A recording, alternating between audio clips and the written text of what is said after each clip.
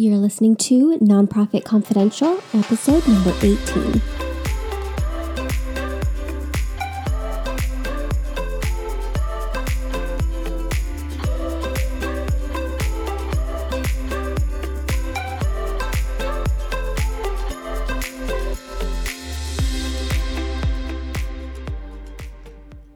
Hi there, welcome back to Nonprofit Confidential, a podcast for nonprofit talent who want to empower themselves to create exceptional impact on their communities.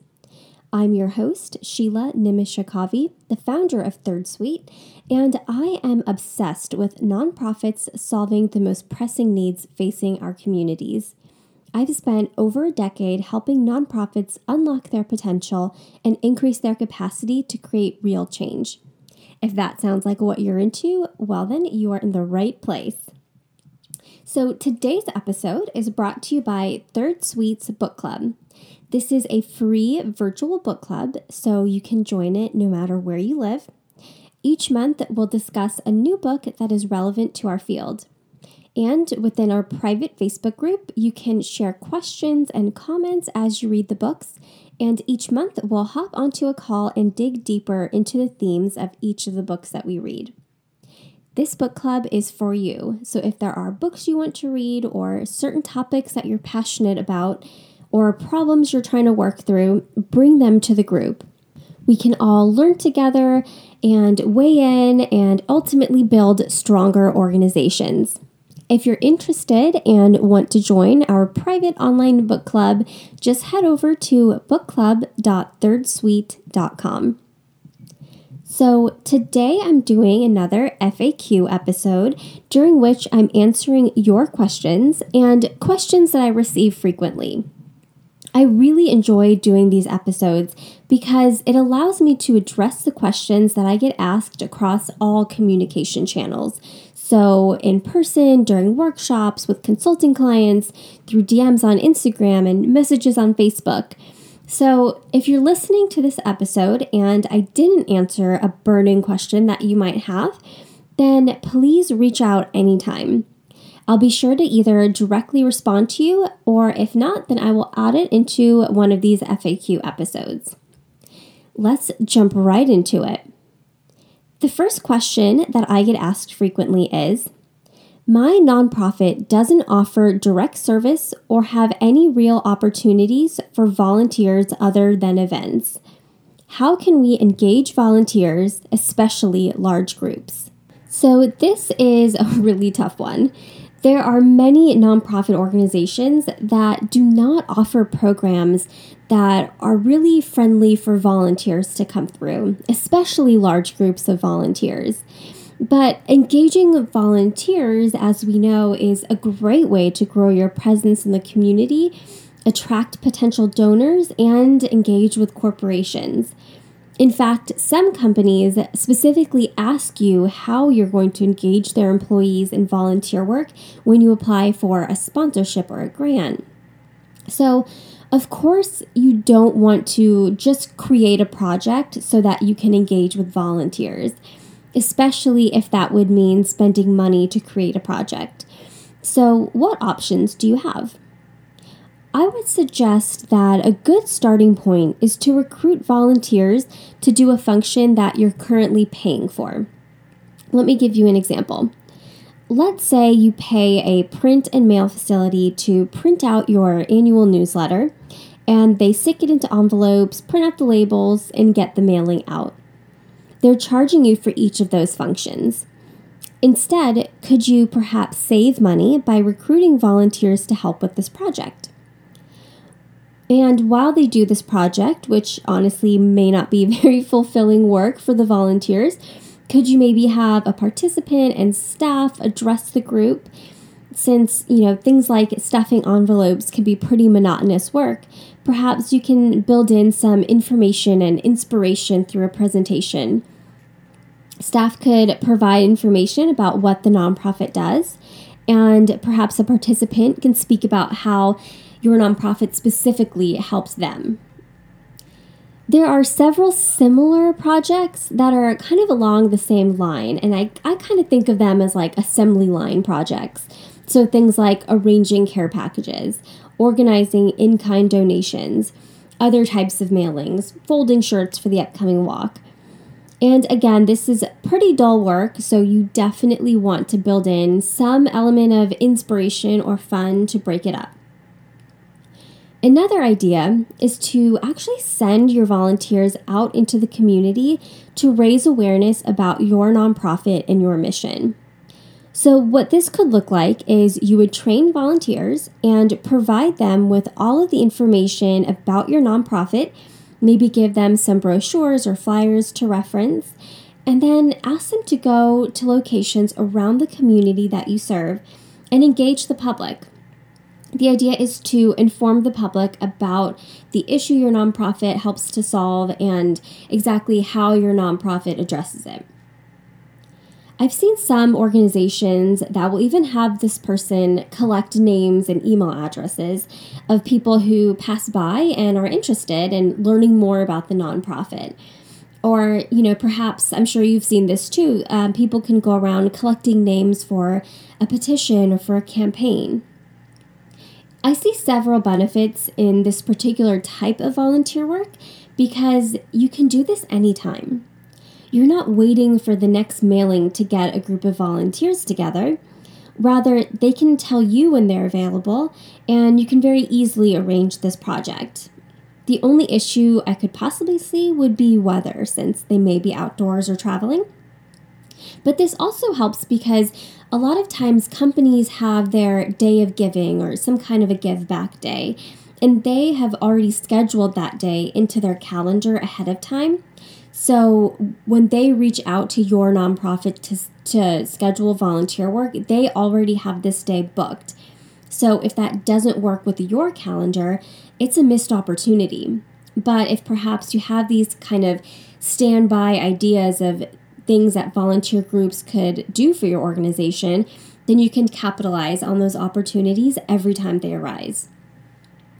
Another benefit that I see is that because these volunteers are, in essence, teaching the public about your nonprofit, they're really going to be able to internalize the information and will remember it. I think this is a fun idea as well because everyone will have different experiences that they can talk about as a group when they get back together. So I hope these couple of volunteer ideas hopefully will help you get started. Okay, on to question number 2. What tips do you have for creating a budget? This is my first time and we have a lot of new programs. I know a lot of organizations will start from the current year's budget to draft the new one and just kind of tweak it to make the next year's budget. I think this works okay when there aren't many changes from one year to the next. You can look at this year's budget, compare it to the actuals, and figure out where the variance is. For instance, if you only budgeted $5,000 in office supplies, but you really spent $10,000, you could analyze the difference there to determine why you had spent so much more than budgeted. Is the $10,000 the true amount you should be budgeting? Or was there a special circumstance that caused that variance? Like perhaps you got a grant specifically for office supplies and it had to be spent down before year end. So in this way, you can start from the current year's information and just make tweaks when you're making next year's budget. But if you're starting from scratch, maybe your organization is fairly new or you have so many new programs that comparing this year to the next year is like comparing apples to oranges. In this case, it's better to start going program by program to determine the specific expenses associated with each one. So list out your programs and perhaps get all of your staff into a room and just do a brain dump of everything you need in order to run these programs. List everything from snacks to transportation to office supplies and just everything you can think of. Then you'll take all of those items and put them into the correct budget line items or categories and figure out the income you would need to run the program. You would do the same for all of the events that your organization holds. When it comes to administrative expenses, write out all of your annual expenses, things like insurance, web hosting, then go on to your current monthly payments So things like your Wi-Fi bill, phone bill, email service, and on and on. Essentially, you want to be able to look at total expenditure for the year and total income and know exactly what accounts for that total. So if you've budgeted, let's say, $1,200 in operational expenses, you should be able to say something like, okay, that $1,200 annually is made up of $100 per month, and the $100 is made up of $50 for the phone bill and $50 for Wi-Fi. The two line items that I found that can be quite variable are printing and office supplies. Sometimes you can't really plan for these exactly because the cost of printing went up, or you used up supplies quicker than you thought you would. And that's totally fine. You just want to build in a little bit of a buffer. It's better to be overly cautious, in my opinion, so expect to spend more and expect to raise less funds. I also feel very strongly that all nonprofits should have a line item in their budget for staff development. This would encompass learning opportunities such as webinars, conferences, coaching, workshops, books. These should be learning opportunities that focus not only on the latest methodologies or research within your own cause in the nonprofit field, but also training in the nonprofit sector in general. But how much to budget can be tricky unless you know ahead of time before you start drafting the budget, what you want to participate in.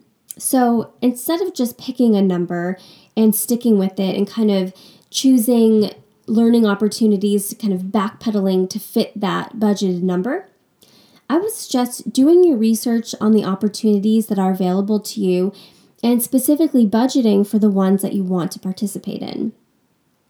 So this is just a really quick overview. Honestly, this is probably a whole training in and of itself, but I hope this gives you a basic framework to start for budgeting. I actually think it's hard to over-prepare for the budgeting process, as in you may not necessarily need to account down to purchasing a single pen, but at the same time, it really couldn't hurt. Whereas not knowing that information and guessing could really hurt your organization. Okay, so on to question number 3, and this one is a very common question I get. We have a huge social media following, but actually converting these likes and shares into donations has not happened. What can we do? So here's the thing. Likes and shares are vanity metrics, as in they look fantastic, but at the end of the day, if they don't turn into anything else, they really aren't good for very much. If you're struggling to convert social media followers into donors and volunteers, it's most likely because your organization is not actively engaging with these people. Behind the likes and emojis are real people. So if you want their two most valuable assets, time and money, then you need to find ways to really engage with them IRL, in real life.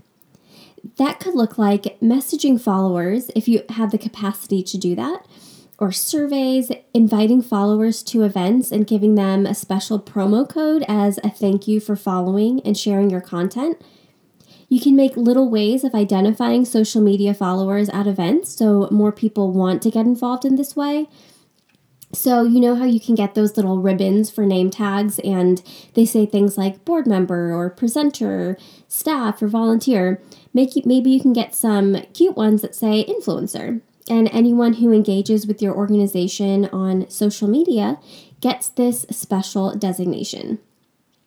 You kind of have to get creative. It takes a lot less energy to click like than it does to actually donate or get involved with the nonprofit. So while it's the very first step, the barrier to the next step is actually quite large. Ideally, you want to move followers off of social media and into your email list so that you can directly engage with each person. It's going to take some trial and error, and honestly, it can be a bit time-consuming, but it's definitely worth the effort. One technique that has really taken off is those Facebook fundraisers. They're super easy to set up, and maybe you can ask followers to do a Facebook fundraiser, And everyone that does, one gets to maybe come to your next gala for free. Or, they can attend your conference for free or any other type of event that your nonprofit hosts. With a Facebook fundraiser, you have a clear call to action that each person can do. And it's a lower barrier than coming out to an event or committing to volunteering. So I know this is going to sound counterintuitive, but the way to turn social media followers and the people who share and like your content into donors and volunteers is actually to get them off of social media. You want to engage with them offline. And if you're curious about how to do that, one of the tricks that I've found has been really helpful as I, learn more about the nonprofit sector and try to figure out what other nonprofits do is to actually become a follower of other nonprofits. So if you know of an organization that maybe is really engaging on social media, what you could do is start to follow them and start to engage with their content and see how you're treated. What did they do to kind of nurture you from a follower to a donor or a volunteer? And then maybe, take back what you can and implement it into your organization as well. All right, I hope that was helpful. Let's go on to question number 4. My organization has had a lot of staff turnover. As the leader, how can I maintain morale in the workplace and not lose more staff? For starters, don't worry. You don't always have control over staff leaving. There's a reason that Gallup calls millennials the job hopper generation, and I really don't mean this in a bad way. In fact, I think it's really smart for young professionals to hop around and find the best fit. From an employer's standpoint, though, I know I would love to hire someone who wants to grow with my company and will stick with me over time. I think the best thing you can do, if you aren't doing this already, that would be to be really open about staff leaving and have that conversation with the entire team while that staff member is still a part of the team. This allows the remaining staff to see that this person is leaving on good terms. Everyone is celebrating, what they've accomplished, and it's just this person's evolving, they're growing, and they need to make a change. They aren't leaving because something is wrong. This makes the transition so much easier. Plus, if other staff decide they want a new job, which honestly is inevitable unless they're going to retire with you, they will be open and honest, and they may actually give you earlier notice. So just being totally transparent as soon as you can share the news is the best way to handle this. You also want to make sure to have backup systems in place to ensure that all of the work seamlessly gets handed off to the appropriate person until the role is filled. This makes the transition less scary and there's less confusion, so the staff that remain don't feel kind of jostled in the transition. You definitely want to make sure to conduct an exit interview so that you can get more information about why each person who leaves the organization is leaving. For instance, if your nonprofit is a small operation and many staff are leaving because they don't feel like there's opportunity for growth, that's important to know because that can be addressed. There are ways to help staff grow professionally within a small organization. So you can perhaps give them a title bump and start delegating some of your work to them. So staff can get a ton of experience at a small organization. On the other hand, maybe they just feel overworked and stressed out. Direct staff such as case managers have a high turnover rate because the work is so hard. The emotional exhaustion these employees face may lead some to find a new job, perhaps in a different role. So you definitely want to have this information on hand so that you can address it. Lastly, you want to take a look at your retention policies. What incentives do you offer employees to stay for the long term? I know many nonprofits have their hands tied, but there are bonuses you can offer either in money or paid time off. For staff who are in positions that can be stressful and overwhelming, like those case managers I just mentioned, perhaps you can build in additional paid time off, so perhaps they can get an extra week of self-care time. And I'll mention this again, you can give them a little title bump. Even just repeatedly reminding staff of how grateful you are to have them on the team can make a huge difference for morale. And actually, you know what? We will be doing a whole episode on HR tips, so stay tuned for that episode in the near future. On to the next question. What is one thing you think nonprofits don't do enough of? I think not enough nonprofits collaborate with other organizations, and until we start to value collaboration as a sector, we won't be able to solve the big, systemic, daunting problems that plague us. So things like climate change, human trafficking, homelessness, hunger, gun violence, the horrific events occurring at the U.S. border. We won't be able to make much progress until we all work together. And interestingly, all of the work that we do in our sector is somehow interconnected. So my nonprofit may focus on climate change, and yours may focus on human trafficking, and on the surface, we're like, why would we ever work together? But there really is a link between the two. I was actually just watching a documentary the other day about climate change, and they talked about how the drought in East Africa has caused there to be low quantities of food and water. So the men in the area have to travel to other regions to provide for their families. And the men go off to find food and water, leaving behind women, children, and the elderly.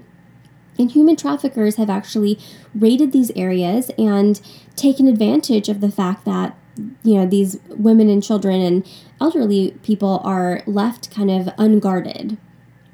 Not only that, extreme weather conditions lead to huge populations of migrants, or as some call it, climate refugees, so leaving these individuals vulnerable to trafficking. So my point is, all of our work is inextricably linked, and we can't solve these global issues if we continue to work in our silos. But this isn't just at a global level. Right down to our individual communities, the issues our communities face are all linked. And on the other side of that, organizations that provide access to art and culture and education can help solve the issues that your nonprofit is working on. So I just think that we need to be better about working together. And we just need to start somewhere. We don't have to jump in and propose creating a formal alliance, but something as simple as organizations providing trainings for one another, sharing content on social media, just starting to build those bridges is a really great place to start. Okay, I'm going to do one last question, and this is, what do the best nonprofit leaders do differently? This is an easy one. In my opinion, the best nonprofit leaders don't fall into some label like introvert or extrovert, or they don't have a certain Enneagram number. The best nonprofit leaders exude a combination of strength and compassion. Strength in knowing when they need to make a decision, when they need to keep everyone in line. I think we all have an image in our heads of like a strong, powerful leader, and usually they're this, powerful person that nobody wants to disagree with. Yet the best leaders also show compassion. They can feel for others and treat everyone with respect. I think all of us have that ability to be both strong and compassionate leaders. We don't have to be at the helm of an organization to embrace these qualities. You have these qualities in you. It's just a matter of cultivating them so you lead with strength and compassion. I'm going to let you think that one over because frankly, that is all we have time for today. So for show notes and more information about this episode, please head over to www.thirdsuite.com/18. And once again, this episode is brought to you by Third Suite's Book Club, a free virtual book club for passionate and learned nonprofit professionals. To join today, please visit bookclub.thirdsuite.com. Thank you so much for joining me here today. I hope the rest of your day is absolutely fantastic. I will talk to you next week.